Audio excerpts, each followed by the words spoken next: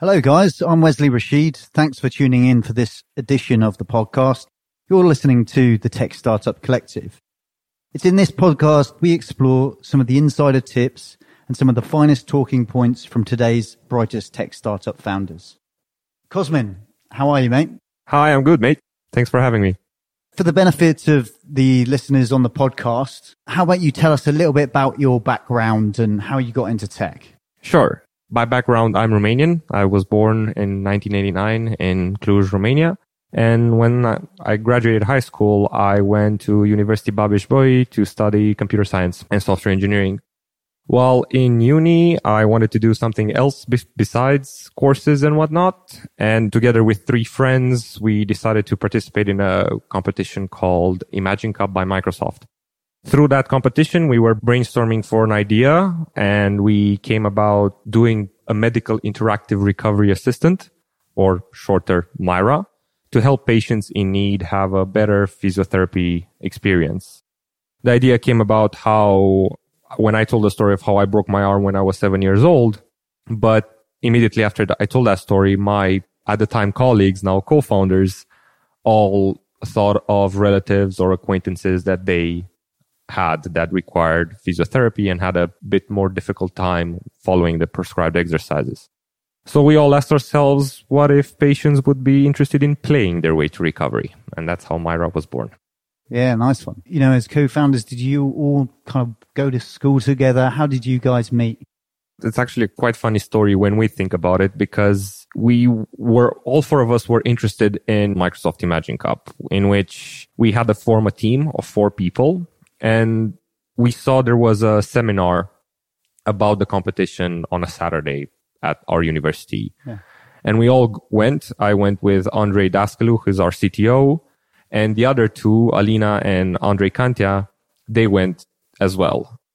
At the seminar, everyone started forming teams, and the 4 of us were the leftovers. So we were basically the guys without teams, and we just came together and formed the team to participate in the competition. I guess the history kind of takes care of itself. Kinda, yeah. So that was all happening in Romania, yes, right? In 2010 or 2010, something like that. You made your way to the UK? As a history, I guess, how we came to the UK, we participated with MIRA at the Microsoft Imagine Cup competition. We ended up representing our home country, Romania, to the World Finals in New York.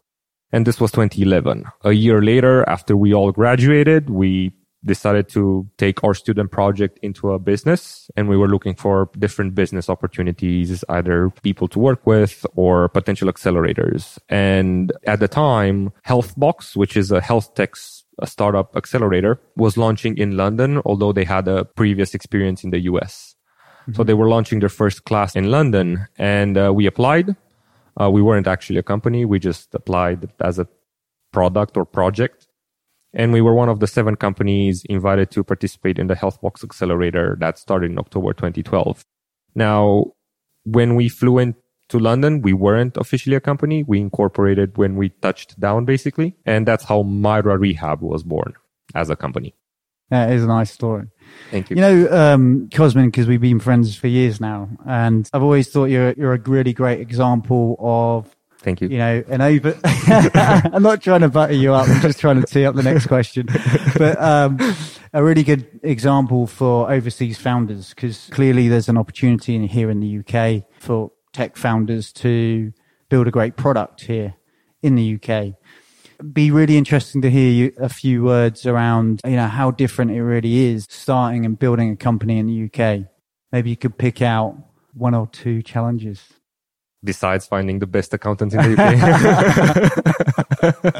UK. So to be honest, we always said that had the opportunity like Healthbox come about from anywhere, we would have flown or opened up a company where that opportunity presented itself. So basically, if Healthbox ran in Spain or in the US, where they were actually based at initially, we would have gone there because we wanted to grow our product, our idea, our baby, basically.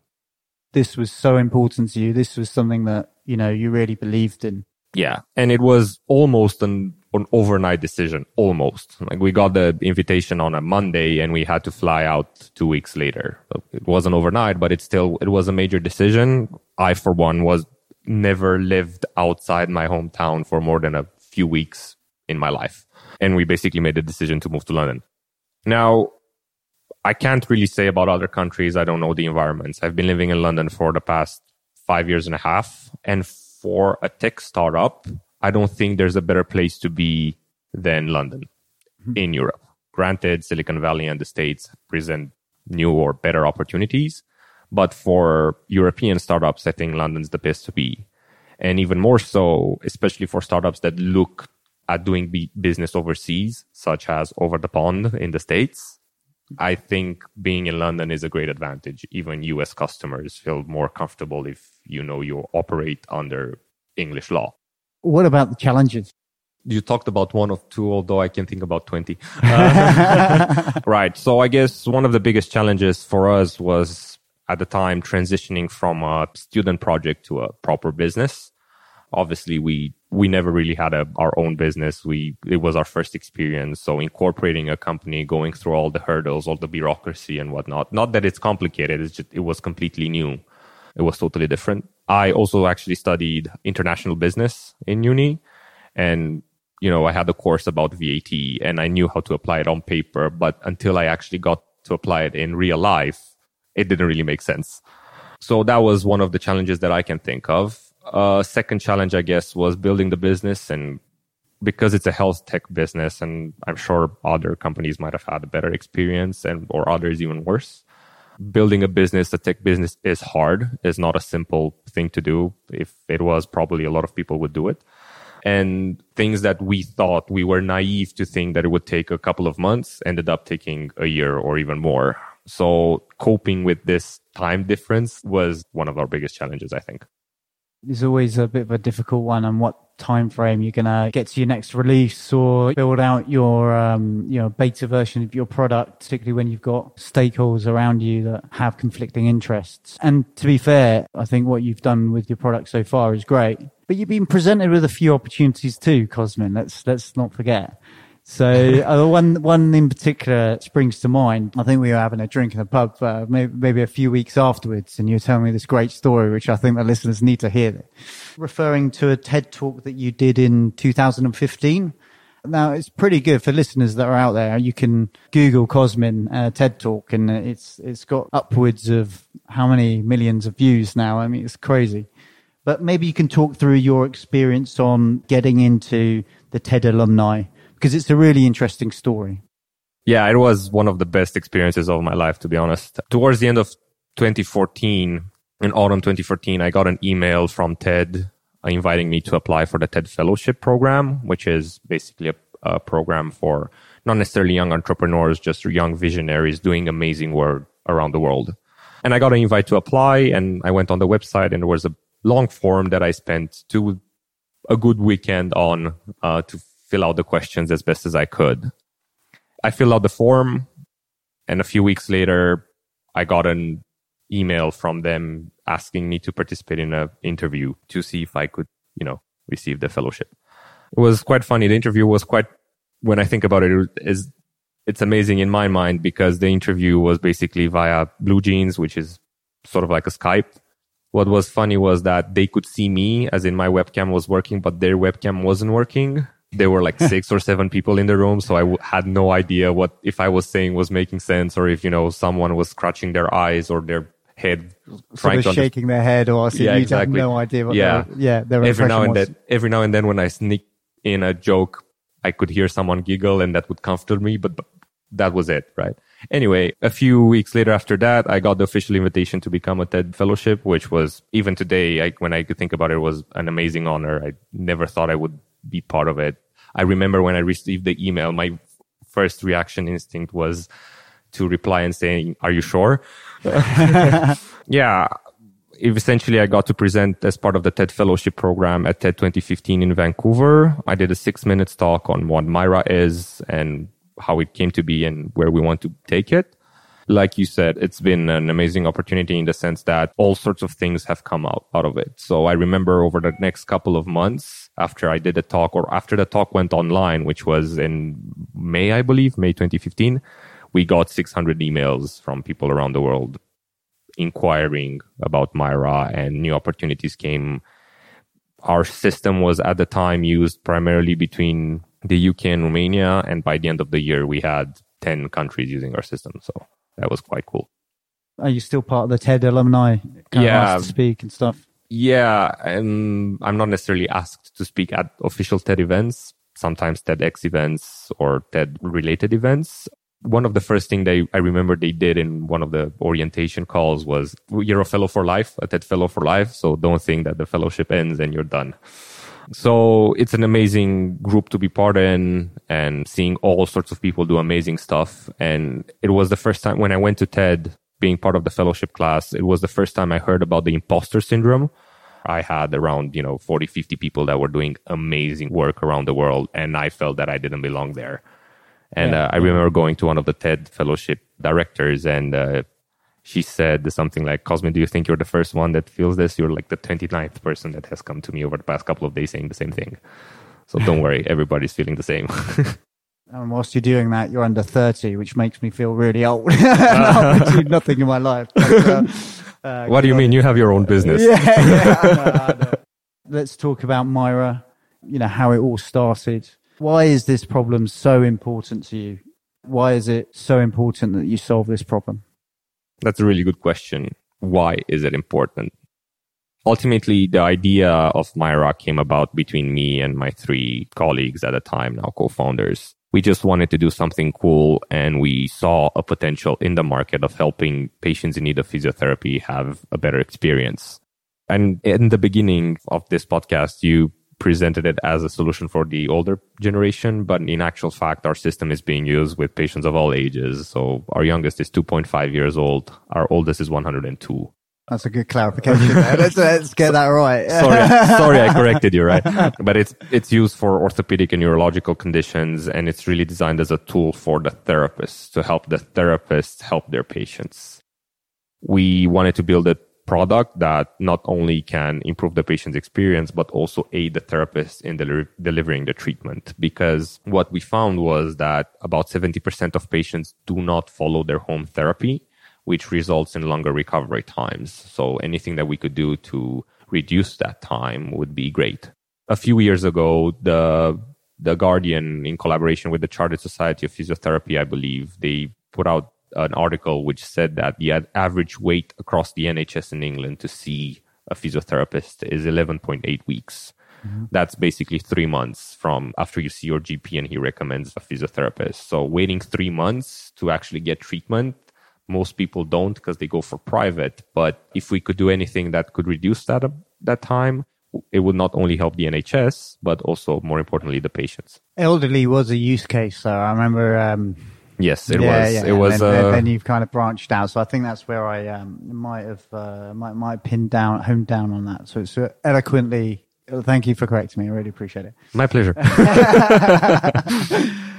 Just in a practical setting, how is the solution being received? What's the feedback that you're getting?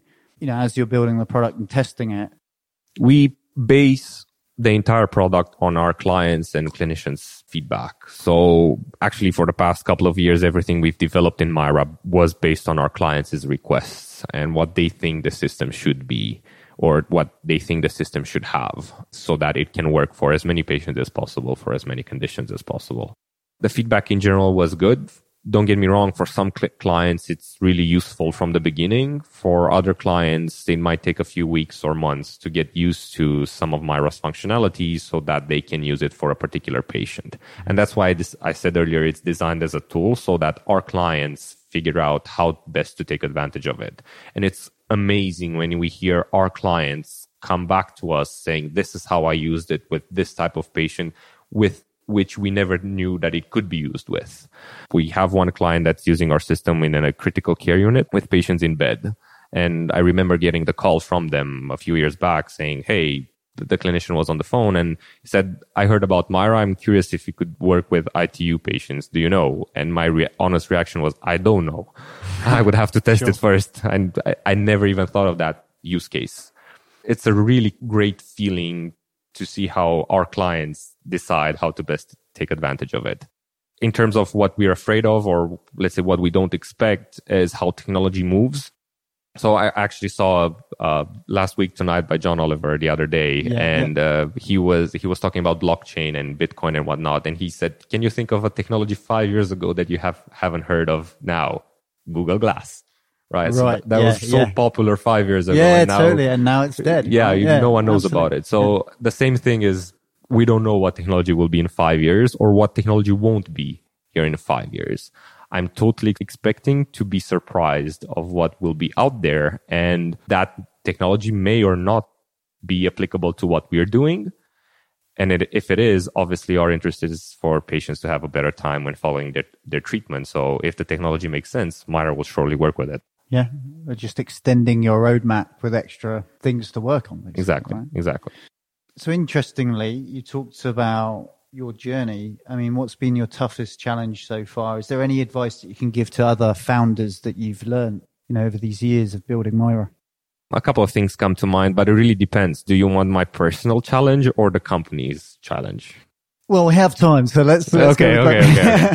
So from a business point of view, the biggest challenge that we still face today, and I think any company faces, is securing more customers, getting your products into your clients' hands, and more importantly, for them to be happy with it. You have no sales or business development experience, right?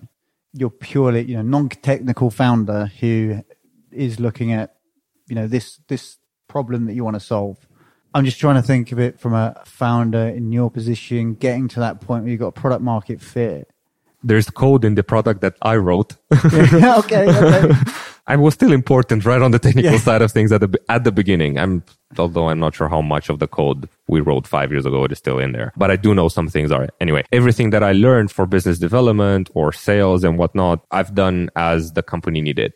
And besides reading the typical books of how you should deal with clients or how you should go about securing new customers, my company's life or my company's roadmap forced me to get into it and to learn different things in order to secure new clients.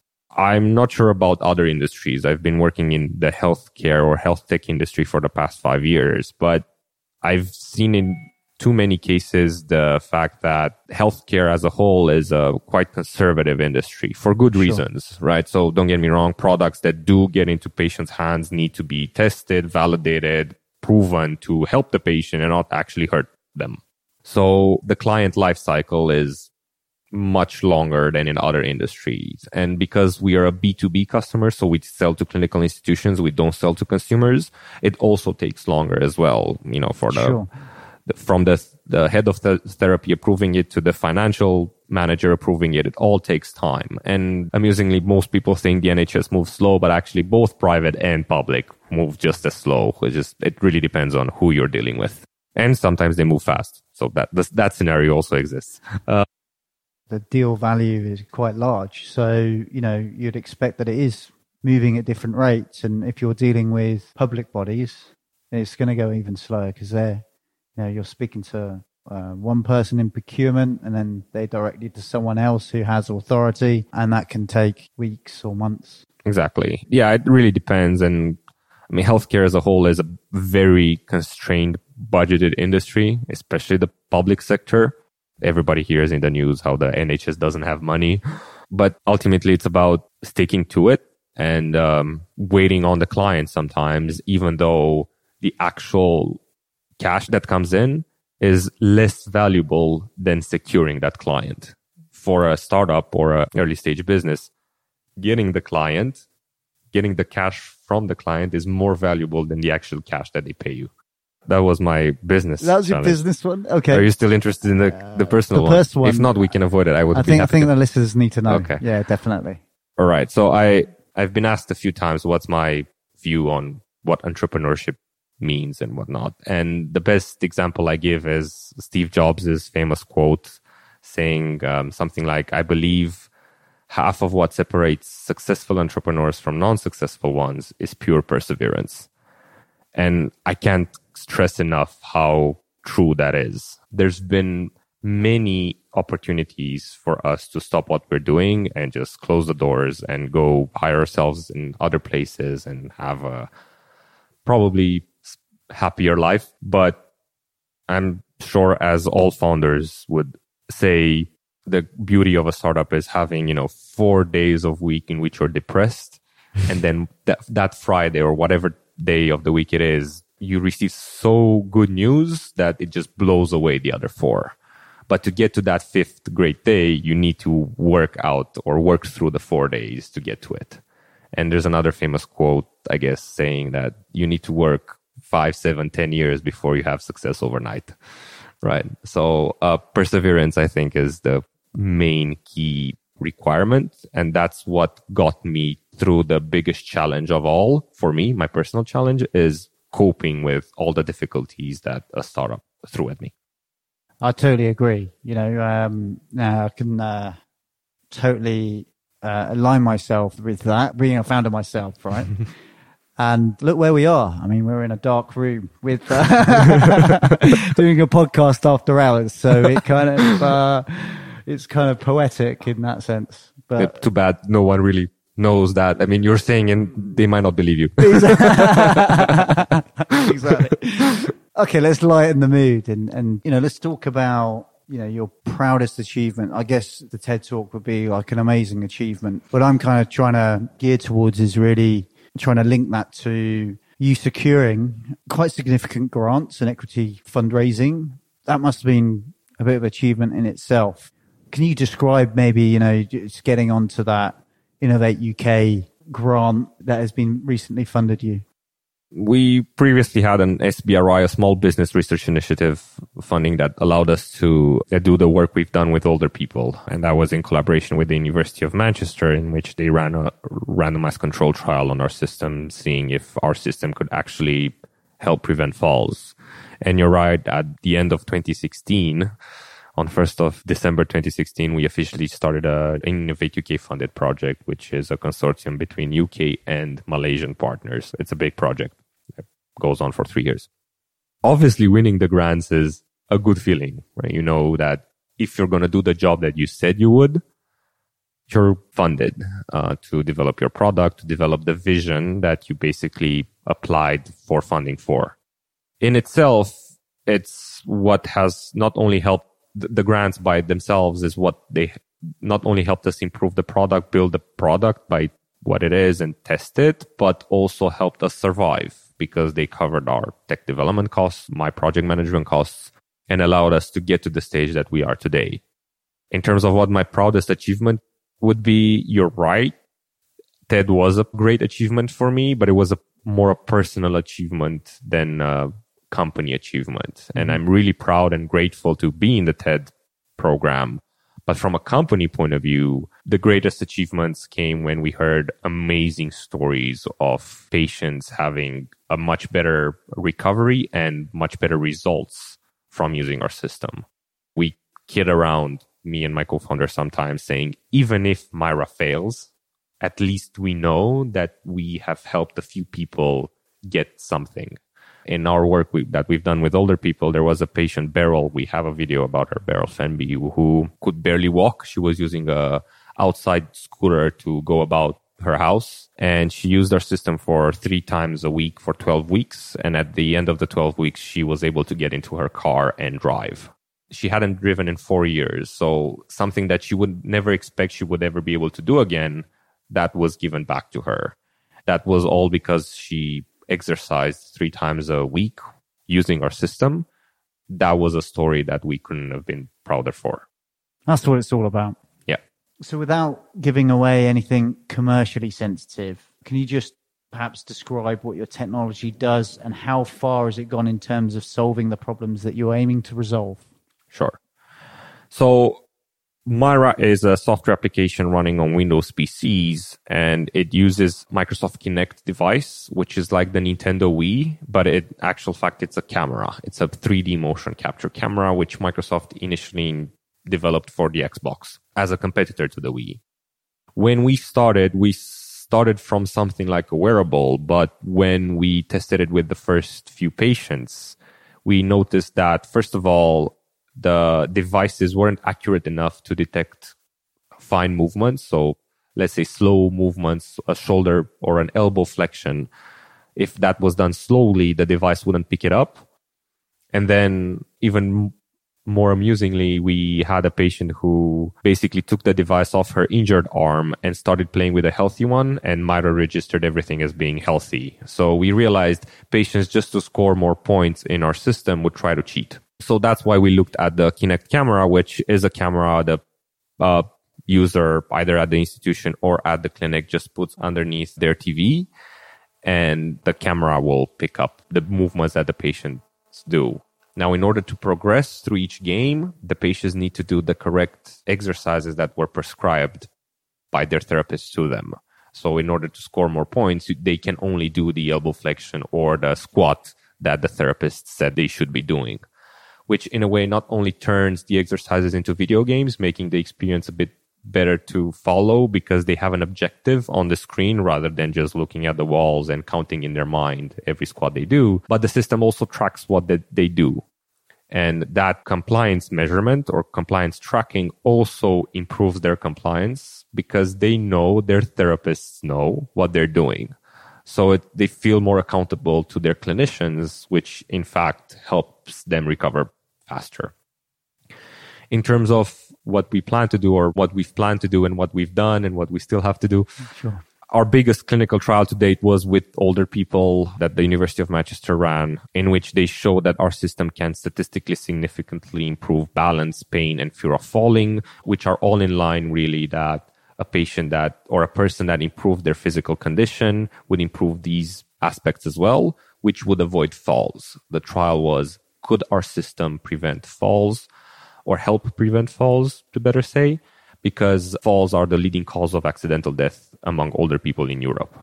That's our biggest clinical work so far. But we have all sorts of other institutions testing our system or using it in different scenarios, from institutions looking at our system for pediatric rehabilitation for neurological conditions, to institutions looking at post-op shoulder patients, to a critical care unit, looking if our system could help patients in bed work out a bit more a day. And when I say more, I'm talking about a few minutes. So these patients can barely work for 5 minutes. So if they worked for 2-3 minutes longer, it could potentially help them get out of bed sooner.